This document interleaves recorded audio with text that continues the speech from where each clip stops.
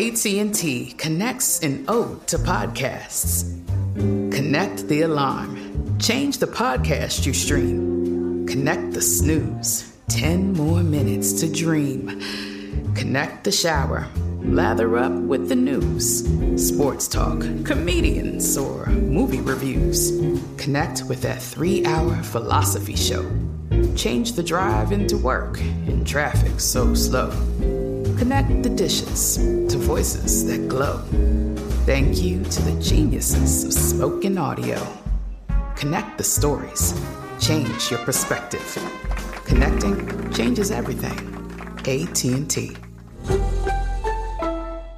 Tired of endless diets and weight loss struggles? It's time to say goodbye to frustration and hello to results. Introducing Smart Metabolic Burn from Brain MD, your breakthrough solution to fight stubborn body fat. Imagine burning fat, balancing glucose levels, and regulating metabolism in just 12 weeks. This unique 2-in-1 product combines the power of 2 clinically studied ingredients in one revolutionary formula. Berberine, which targets abdominal fat, and OEA, which curbs your appetite. With just 2 capsules a day, Smart Metabolic Burn by Brain MD can kickstart your metabolism, fight stubborn body fat, especially that pesky abdominal fat, and support your weight management journey. And right now, save over 30% on Smart Metabolic Burn at GetSmartBurn.com. The lowest price anywhere. That's GetSmartBurn.com. Don't delay. Transform your life with Smart Metabolic Burn from Brain MD. These statements have not been evaluated by the Food and Drug Administration. Our products are not intended to diagnose, treat, cure, or prevent any disease. Right here, right now. Find your beautiful new floor at Right Rug Flooring. Choose from thousands of in-stock styles, ready for next day installation, and all backed by the right price guarantee. Visit rightrug.com. That's RITERUG.com today to schedule a free in-home estimate or to find a location near you. 24-month financing is available with approved credit. For 90 years, we've been right here, right now. Right Rug Flooring. It's Tuesday, November 2nd. I'm Oscar Ramirez from the Daily Dive podcast in Los Angeles, and this is Reopening America. The pandemic was a big inflection point for workers of all industries, but teachers were put in an especially difficult spot dealing with remote learning, back-to-school craziness, and concerns for their own health. Many teachers quit, and others are still thinking about it. Leslie Gray Streeter, author and contributor to the Washington Post magazine, joins us to talk about conversations she had with teachers that left their profession because of the pandemic. Many felt guilt, anger, and heartbreak over their choices. Thanks for joining us, Leslie. Thank you for having me. We've been hearing a lot about the Great Resignation and, people leaving their jobs for something better, just maybe not feeling like they're appreciated. Everything really changed with the pandemic. For this story, we wanted to focus on teachers. And, we've been hearing that a lot of teachers obviously left their jobs. A lot of them are still thinking about possibly leaving. I guess we saw 1 in 4 American teachers reported considering leaving their jobs by the end of the last academic year. And, replacing teachers is not so easily done. So for your latest story, you spoke to 7 former teachers, kind of explaining why they left, what drove them to do it, and kind of what they're doing after that as well. So, Leslie, help us walk through some of this. What were teachers saying about the conditions of the classroom last year? Well, I think that like so many people in other professions who participated in the Great Resignation, there were already issues beforehand. Like maybe there wasn't enough payment or there wasn't enough flexibility even before COVID. And COVID exacerbated a lot of those conditions. And people were like, is it worth it for me to return? Even if it, when it made things were made even worse. And I think that for so many of the teachers that I spoke to, that was the case, whether it was feeling like, we've always talked about teachers being underpaid or being expected to spend their own money on supplies or to act as, a combination social workers and parents and suppliers of decor, all of it, and I think that so much of that was made worse when there's no separation for so many teachers who were teaching remotely because they might have their own kids and their own families and their own things to do. And there was no separation. The woman I spoke to at the beginning of the story, Lene Higgins, spoke about that, about she's trying to parent her toddler literally find time to go to the bathroom, and she's monitoring a bunch of middle schoolers. Right. And added to everything else she's trying to do, it just was not. She was suicidal. She said she was absolutely depressed. And for other teachers, for instance, a teacher named Peggy, who talked about how she already had stresses trying to figure out how to meet the emotional needs of these kids beforehand. And she said she didn't return in part because she knew that she would be so distracted by trying to then address the trauma that was piled on from COVID, which was tacked on to the previous trauma they already had. And she goes, I wouldn't be able to concentrate on academics because I'd be trying to figure out how could I help this kid who's spiraling like the rest of us were. So it just was things that piled on. Yeah, the first teacher that you mentioned, you mentioned she had a toddler, she had to take a bathroom break. She found it so stressful that she had to say, okay, 3-minute break for everybody just so she could run and do something real quick. And, obviously you're in a Zoom session, the kids are at home. Now they're just kind of sitting there and it all bears down. I think someone you spoke to said it best, right? And you mentioned all those things that teachers do that we know that they do, right? Social worker, surrogate parents, all that. Teachers were already wearing so many hats. The pandemic just added more hats to that equation, and it became really, really tough. So tell me a little bit about the conversations that you had with some of the teachers, because one of the things that popped up a lot was guilt. They felt guilty that they were leaving the profession, that they, something that, they worked a lot to get to, something that they always had wanted to be for a variety of reasons, but they felt guilt and heartbreak having to leave it, like they were leaving their career and leaving their responsibilities to the children. Well, absolutely. I mean, I think that if you know any teachers, and I think most of us, we had teachers, and we probably know some now in our adult lives, they go into education not for the money, not for the status or the clout. They go into it because it's a calling to them. It is something that they feel they are providing as a service to their communities and to the future leaders and to humanity. And they go into this, and some of it, starts when they're young and they might not know as much, but the ones, particularly the career teachers who've stuck around for a while, they did this because they love it. And there is a real feeling of guilt. It's not like leaving other jobs where you go, this was just a job to me. They take these things very seriously. Every single teacher I spoke to, no matter what part they were in, what stage they were in their career, said to me, I went into this because I loved it. I went into this because I felt I was supposed to do this. And so thinking of yourself as a teacher, like, myself as a journalist, I've always thought of myself as a journalist, capital J, like it was my calling, like I had to do this. And then you learn maybe that's not it, or maybe you don't have to stick with that enough to where you are stressed or suicidal or just not thinking that you can get the job done. Obviously, COVID loomed large in a lot of these decisions and, impacted it in many different ways. Some of the teachers even felt anger, at this current situation, whether it be mask policies, whether it be crazy school board meetings that we saw. A lot of them felt like they were bargaining chips, when parents were saying, hey, we got to send the kids back to school. But the teachers had fear for their own health as well. And you profiled a couple of teachers. I think there was 2 that had some type of severe asthma. And, for them going, possibly getting a respiratory disease, that's pretty scary. And there was one who was pregnant, right, who had suffered a miscarriage earlier and was identified by her doctors in writing that she was recommended to teach remotely, and she was denied. And I think that, like anything else, all of us felt, I think most of us, I know I did, felt some trepidation about at what point how do I do my job in a way that protects me and my family and that kind of thing.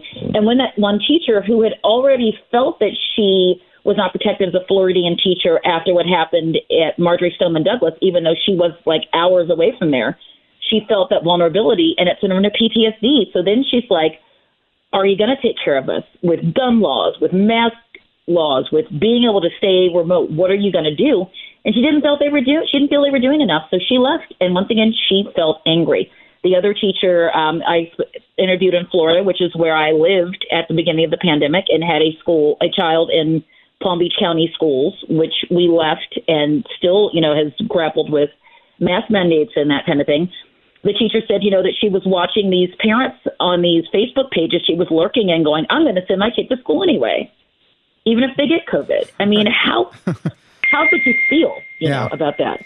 Yeah, and particularly in Florida, the Florida Education Association said that there was a 9,000 shortage of classroom and staff shortages there. So and that, I guess that was from the month of August, but there was 9,000 people more that they could have needed to help with all of that stuff. So definitely a tough situation there. And then one of the other things that came up too with the teachers that you spoke to, personal life outside of the classroom, which is so important. And when you're working so many hours throughout the Zoom, can't even take a break for the restroom, then you have to grade, then you have to work on all this stuff. Even that personal life aspect of it, when you're living and working all from home, for a lot of people, that was a big shift. And that was also hard to adjust to. Absolutely. There was the young man that I spoke to. He was the only male teacher that I spoke to. And I got to tell you, a lot of people probably wanted to contribute to the story, but, you don't necessarily, if you're still working there, or if you want to maybe go back, you're not necessarily going to want to go on record. So I understood that this was a brave thing a lot of these teachers did. But right. Stephen Lane said, these are all teachers that have left the profession since, yeah. Have left, exactly. Although he said maybe I'll go back one day, but, he was a young man. He is a young man who's in his 30s who said he didn't realize how much he wasn't home until he was home teaching and went, wait a minute, I'm never here.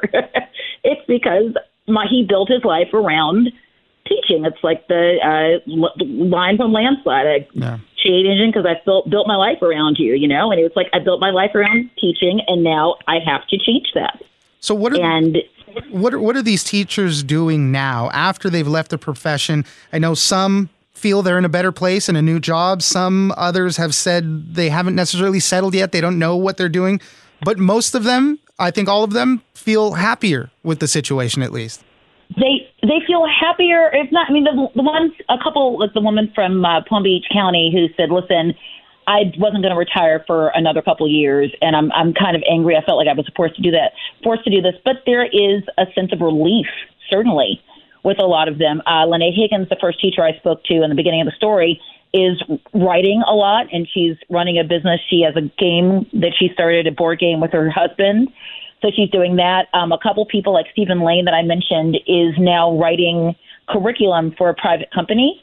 So he's still using his education background. There's a woman from California who's now in Columbia at a project that is teaching teachers and training teachers how to teach from a culturally sensitive social justice perspective with its mind on disparities. And that's why she left, because she always felt that there were these inequities and disparities in teaching, and that it was, 3 days after her kids went back to school, they had a subsidized test. And it's like, welcome back to this place you haven't been for a year and a half. Here's a test that's going to determine how you do for the next year. It's right. Like, it's enough. It's enough. So I will also say, like I said, so many of these teachers, every single one of these teachers cares. Like they said, they care so deeply. And they really want people to understand that this was not a decision that was made lightly. This is not a decision that they went, live and learn. What's the next big adventure? It was something that some of them held on to the last week before, the school district started, until they would have until a certain time to make a decision. They waited till the very last day because they just wanted to make sure that they were making the right decision. And they ultimately all said they knew they made the right decision. And to your point, for the majority of teachers, right, you get into it because you do deeply care. We, as you mentioned, we all know a teacher or have had a teacher that made an impact on us. And it was because they made those extra steps to help you learn, help take care of you, all of that. And it was so tough throughout the pandemic, like it was for many people in many industries, but we rely so much on teachers. As you mentioned, it just takes the toll on the person. And, it's pretty unfortunate. So obviously we hope there's a lot of discussions on improving things in the classroom. Hopefully we get there. But for now, these are just kind of, it seems very emblematic of what a lot of teachers were going throughout that whole thing. Leslie. I appreciate it. I just want to add very quickly, so many teachers have written me to say, thank you for doing this, even teachers who weren't involved in the story, because they're like, no one was telling our story and nobody was explaining how we felt. So thank you so much for doing that. Leslie Gray Streeter, journalist, author, and contributor to the Washington Post magazine. Thank you very much for joining us. Thank you so much. Bye-bye.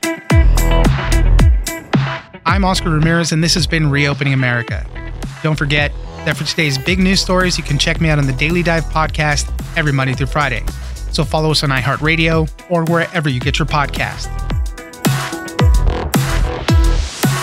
Tired of endless diets and weight loss struggles? It's time to say goodbye to frustration and hello to results. Introducing Smart Metabolic Burn from Brain MD, your breakthrough solution to fight stubborn body fat. Imagine burning fat, balancing glucose levels, and regulating metabolism in just 12 weeks. This unique 2-in-1 product combines the power of 2 clinically studied ingredients in one revolutionary formula. Berberine, which targets abdominal fat, and OEA, which curbs your appetite. With just 2 capsules a day, Smart Metabolic Burn by Brain MD can kickstart your metabolism, fight stubborn body fat, especially that pesky abdominal fat, and support your weight management journey. And right now, save over 30% on Smart Metabolic Burn at GetSmartBurn.com. The lowest price anywhere. That's GetSmartBurn.com. Don't delay. Transform your life with Smart Metabolic Burn from Brain MD. These statements have not been evaluated by the Food and Drug Administration. Our products are not intended to diagnose, treat, cure, or prevent any disease. Right here, right now. Find your beautiful new floor at Right Rug Flooring. Choose from thousands of in-stock styles, ready for next day installation, and all backed by the right price guarantee. Visit rightrug.com. That's RITERUG.com today to schedule a free in-home estimate or to find a location near you. 24-month financing is available with approved credit. For 90 years, we've been right here, right now. Right Rug Flooring. Whether you're a savvy spender maximizing your savings with cashback rewards, a thrifty rate watcher seeking the lowest interest, or a travel enthusiast looking for extraordinary perks, Kemba Financial Credit Union has a visa to complement your lifestyle and unique needs. Apply today at Kemba.org to unlock a limited time 2% cash back on purchases and pay 0% interest on balance transfers for an entire year with a new visa from Kemba. You deserve a card that works for you. Restrictions apply. Offer ends June 30th, 2024.